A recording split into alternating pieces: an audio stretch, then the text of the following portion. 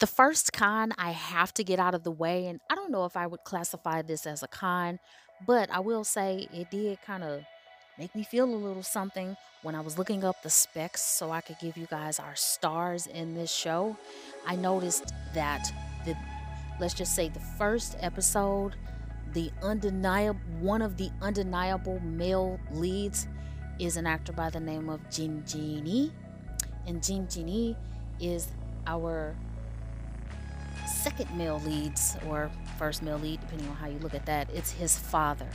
He is credited with having a guest role, and I'm not really offended by this. And please don't take this as a reason not to like this, but Jinjini is so much more than a guest role. I guess that's probably a title of honor if I'm really assessing this properly, because he is such a fantastic actor. This man right here, see, this is what I'm saying. I love A dramas because when our actors age in our A drama world, they age like cheese, don't they? They just get better with time. Jinji is really good looking, but he has obvious maturity. You know what I'm saying?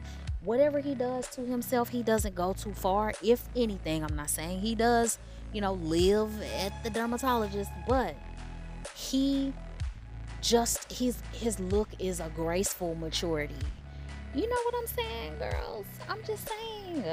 Everybody does not have to be shiny in order for us to uh like what we see.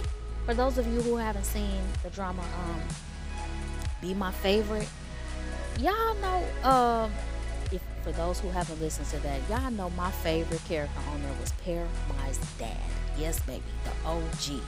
He is my favorite for reasons that I am not able to get into on this drama. But so Jinjini, he is touted as having the guest role, but he is our male lead's father. He is the father of a 20-year-old. And for those of you who have not seen this, let me step back just one moment. Sometimes you run across lists that are recommended to you, and sometimes you stumble upon a list of dramas. I've taken it as a personal challenge, at least in betwixt my own personal watching pleasure, to watch those dramas that have the highest ratings. And I don't know how far I'm going to go down this list to keep it all the way 100, but I would love to be able to at least watch those first 10 because I want to. There's really kind of no other reason other than the fact that they're the highest rated. But I do realize this is completely subjective because we're going to always dispute rankings and dramas and idols and all that kind of stuff. And it's really probably not a good usage of time to dispute why a drama is number one, as in, why should I care if this is what everybody else thinks? If I don't like it, that's what matters. Nevertheless, Chinchini has a son.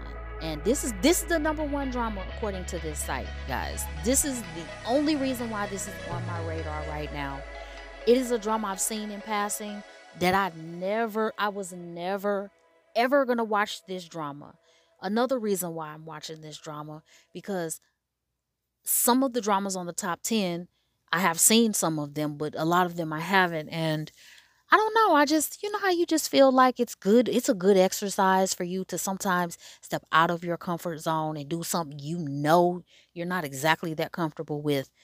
The portion of this drama that makes it a little uncomfortable is that, Korean dramas have a way of, when they do slice of life, baby, they really um, slam their hearts into your chest and rip it out like a freaking Aztec warrior. They want to sacrifice your heart on the altar of their drama.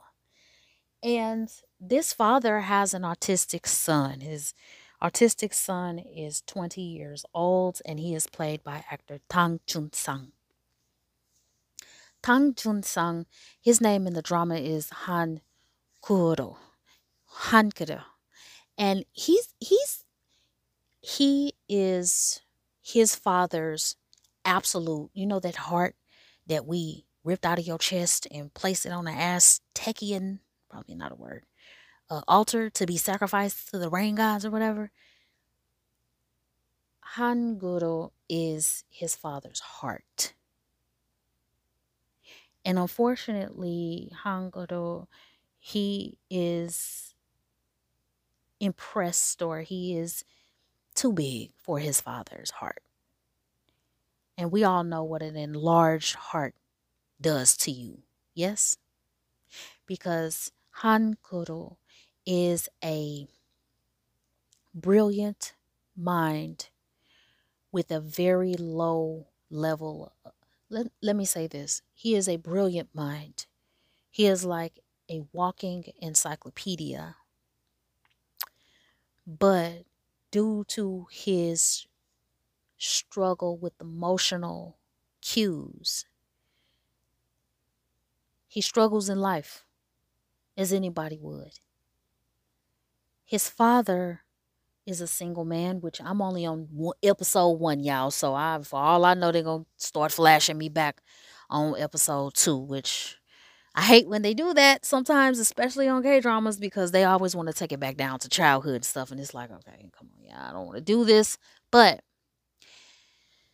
he's his father's heart. You know what I'm saying? He is the reason why his father, he is his father's hope, meaning, and purpose, all wrapped up into a 20-year-old body who is capable of going and, doing certain things independently. His favorite spot is the aquarium, where he not only watches you know, the aquatic life for enjoyment. Again, he's like an encyclopedia. And so when the curators, I don't know what you call the people at the aquarium, y'all, but the people roll up on him and say, "Hey, what's up, Hankudo? I knew we was going to see you one day this week." He's like, "Okay, but the stingray's left fin is, damaged, and this shark ate another one of the damn bluefish, and this one's sick because he's barely swimming." He is looking at this aquarium as if it's a freaking, you know what I'm saying? Like a damn life cycle chart. In science class where you would have, the a pictorial of the ocean and what order your ass gets eaten in if you are a damn fish. So this is how Hankuro, this is how he looks at this aquatic life. And they're like, "Okay, let me take these notes down, because you have not been wrong yet. So thank you for doing my job for me. Please come back next Tuesday so I don't get fired." And so they didn't say that part, but he's doing the job for they don't need no damn employees as long as Hankuru comes in there. And so, he's got a best friend, female best friend who loves him, who, I mean, Hankuru is the apple of whomever's eye he is in.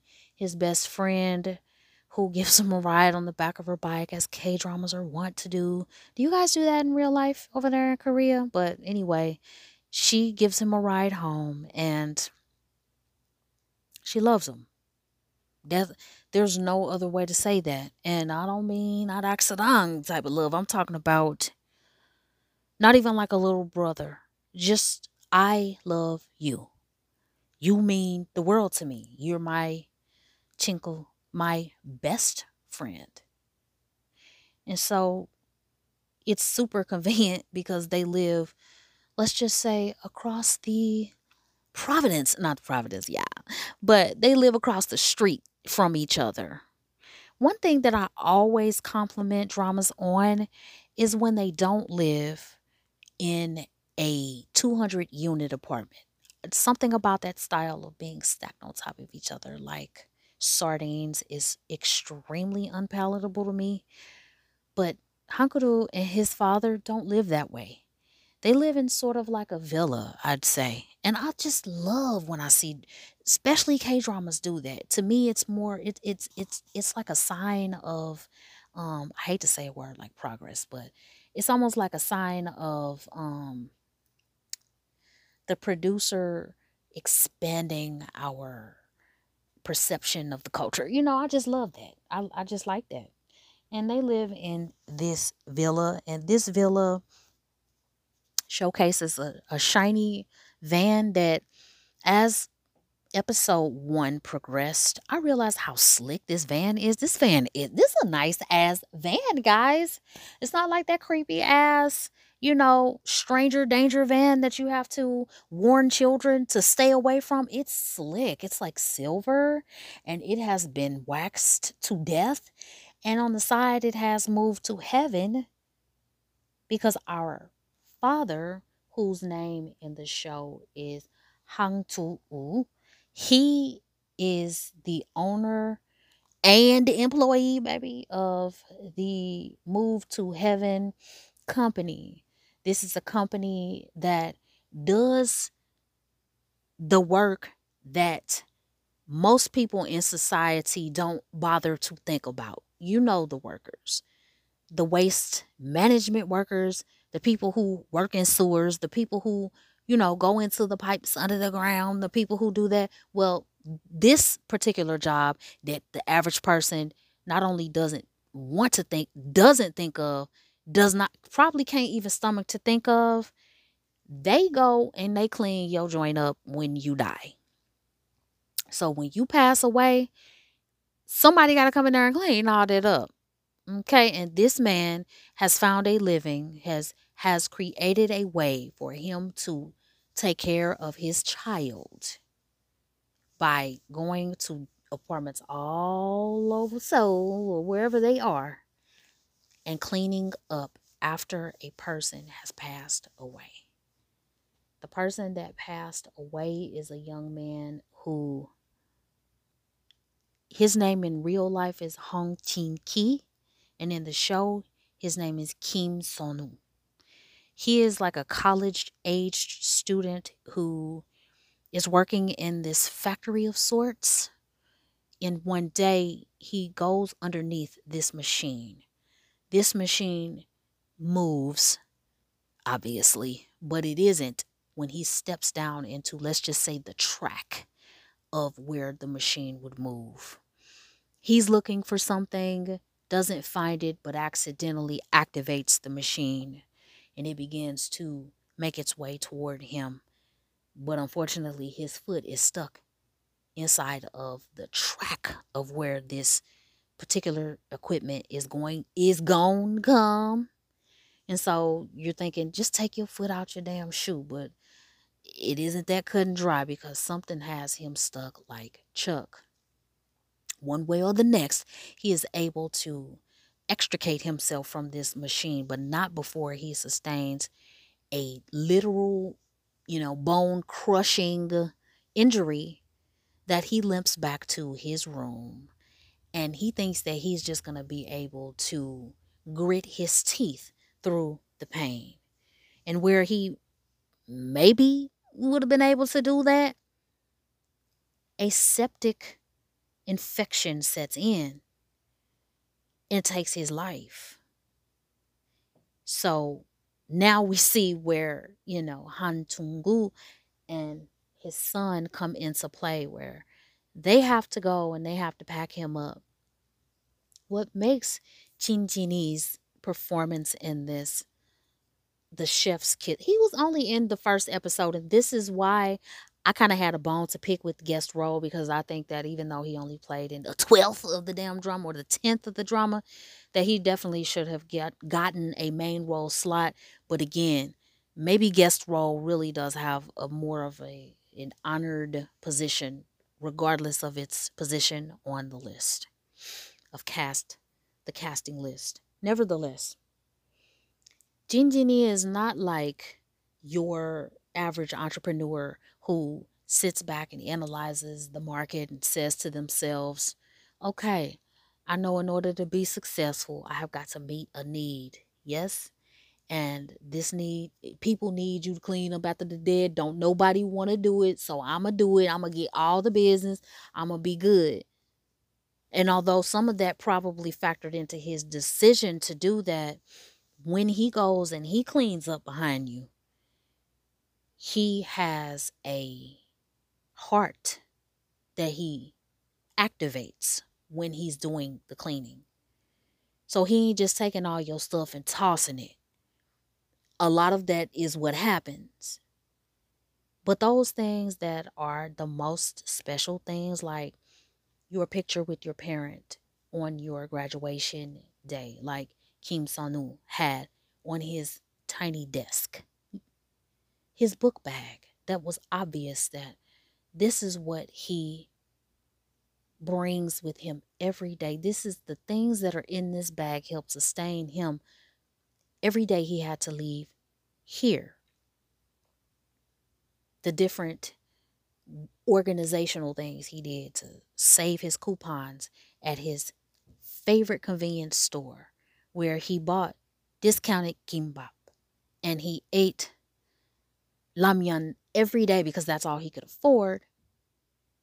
And his attention to his hygiene, they were able to see through the remnants of those things that he had in his room that he was a bit of a stickler about making sure that he smelled good. He continuously kept his nails clean because of the different tools that they found in his bag. They took those items that had a certain level of specialness to them and they boxed them up. Because most movers in this line of work would just throw all that shit away, either throw it away or probably slide a couple of things in their pocket or in the trunk of their car because, this person's dead. And if the family didn't care enough to come and get it, it's mine. But that's not what they do. They create a box. They have a box that they label and that they go out of their way to deliver to his parents at the hospital. For those of you who aren't too familiar, a lot of Korean wakes occur at a hospital.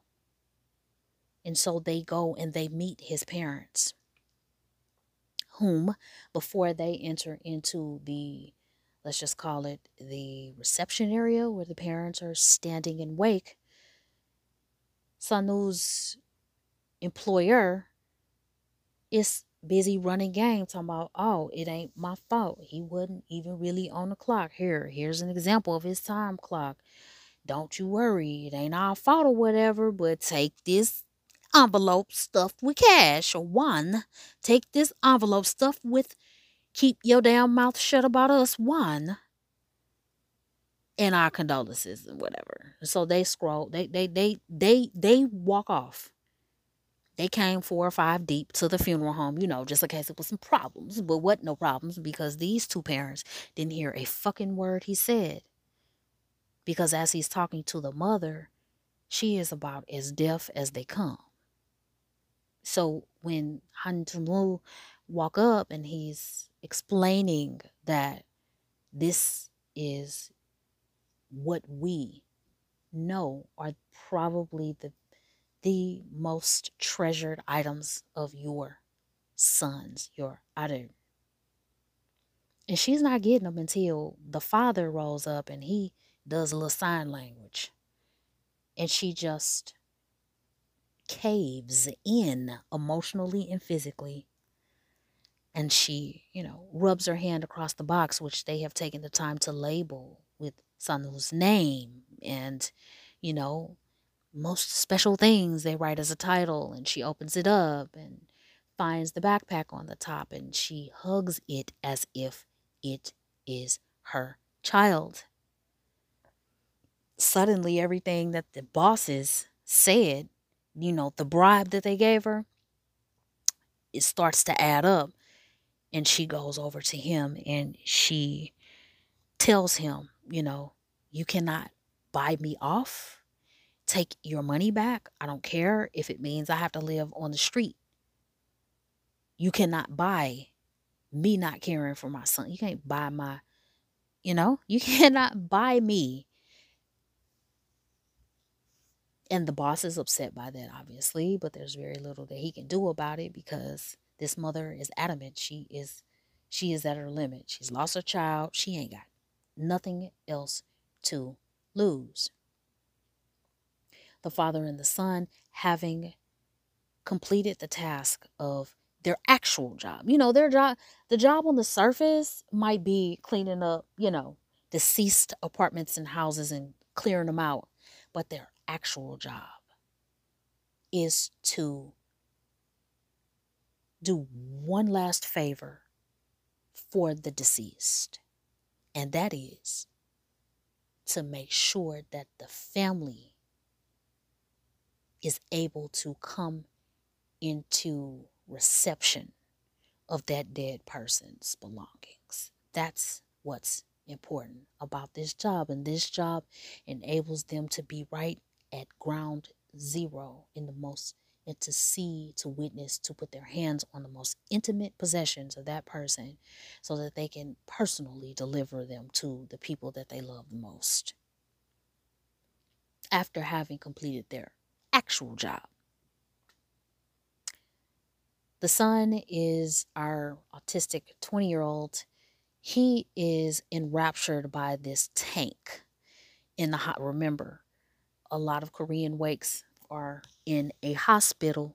So as they are traversing through the lobby in the hospital, as is common, there are different decorative features in any hospital lobby. And one in this particular hospital is a fish tank, which is like a magnet for our beautiful Hanguru, because we know he loves aquatic life. And so the father, he makes an exit, but not before he tells Hanguru, you know what, you can sit here. You can stand here and look at the fish. Our Hanguru is a very high functioning autistic child or boy. He is able to, you know, go on his own. He's able to travel around the city on his own. It's just that he may find himself in an emotional quandary. And that's what he is in when he follows a nurse who he spots a button on her lanyard. And he really, really, really, really, really, really wants this button. And he follows her, and obviously the buttons is on the spot on her lanyard where it looks like when he points to her and says, I want that, she's like, what do you want? It's like, boy, girl, you need to stop. This is a K-drama. That we already know he don't want that. Even if it was a romantic drama, y'all wouldn't be that damn bold to say, I want that and shit. So she calls for the security, and there's a kerfuffle, because the son is, he doesn't have he struggles with social cueing. And so after a very, unfortunate misunderstanding, the father goes and he finds, he's able to apologize for his son not understanding. And once they see that, it's like, oh yeah, you okay, all right. And so the father and son are separated again by certain means in the first episode. And the father is on his way back to the son. He's got to cross the street. And the light changes and everybody is crossing the street. And you can see that the father immediately starts to struggle. Because remember, I told you, Hanguru is his heart. But you can't have a heart that big and live. And that's exactly what happens to our dad. He goes down. His heart stops. His heart just can't take another second. He's whisked away in the ambulance, and it is unfortunate, but he does die. He does die. And because Hanguru is not with his father when it happens, and instead Hanguru waits for his father for an extended period of time. And the reason Hanguru is highly functioning is because he knows enough to know that if it's been this long, I need to get in the car and I need to put the key in the ignition, and I turn the ignition over and I put it in drive. And he's saying these instructions out loud because apparently he's been taught this, and he has such a mechanical, let's just say, he has such an like a he's like a computer. His brain is like the input in a computer. It's nothing but zeros and ones. I don't want to say nothing, but you know what I'm saying. He's very process oriented, and he can tell you how to drive a car like a professional. But when he gets in it, because his social cueing is so low, it's very difficult for him to uh, experientially drive the car. So he gets in and he sputters a little bit with the brake and the gas, but he does uh, that does balance itself out enough for him to drive himself home. So that's why I say he's highly functional, because a lower functioning autistic person could not drive themselves home. Okay. And so he's home, and by now his father has been pronounced dead at the hospital and has notified some people. Hankuru does not know this yet. His best friend, who, if I'm not mistaken, is in real life Hong Singi, and on the show her name is Yun Namu. Namu comes across the road and knocks on the door, and as soon as he opens the door, she grabs him in by the neck, hugs him and boo-hoos. Now we also know that nobody can cry like Koreans, right? They boo hoo, baby. Ain't not no tears falling, but they still boo hooing. So y'all gonna have to work on that. You cannot cry that hard and not have no tears now. So she's crying really hard. Hanguru, again, social cues are extremely low. He does not get it whatsoever what's going. He does not know what's happening or what has happened. So he follows her over to her place. And at her place is this.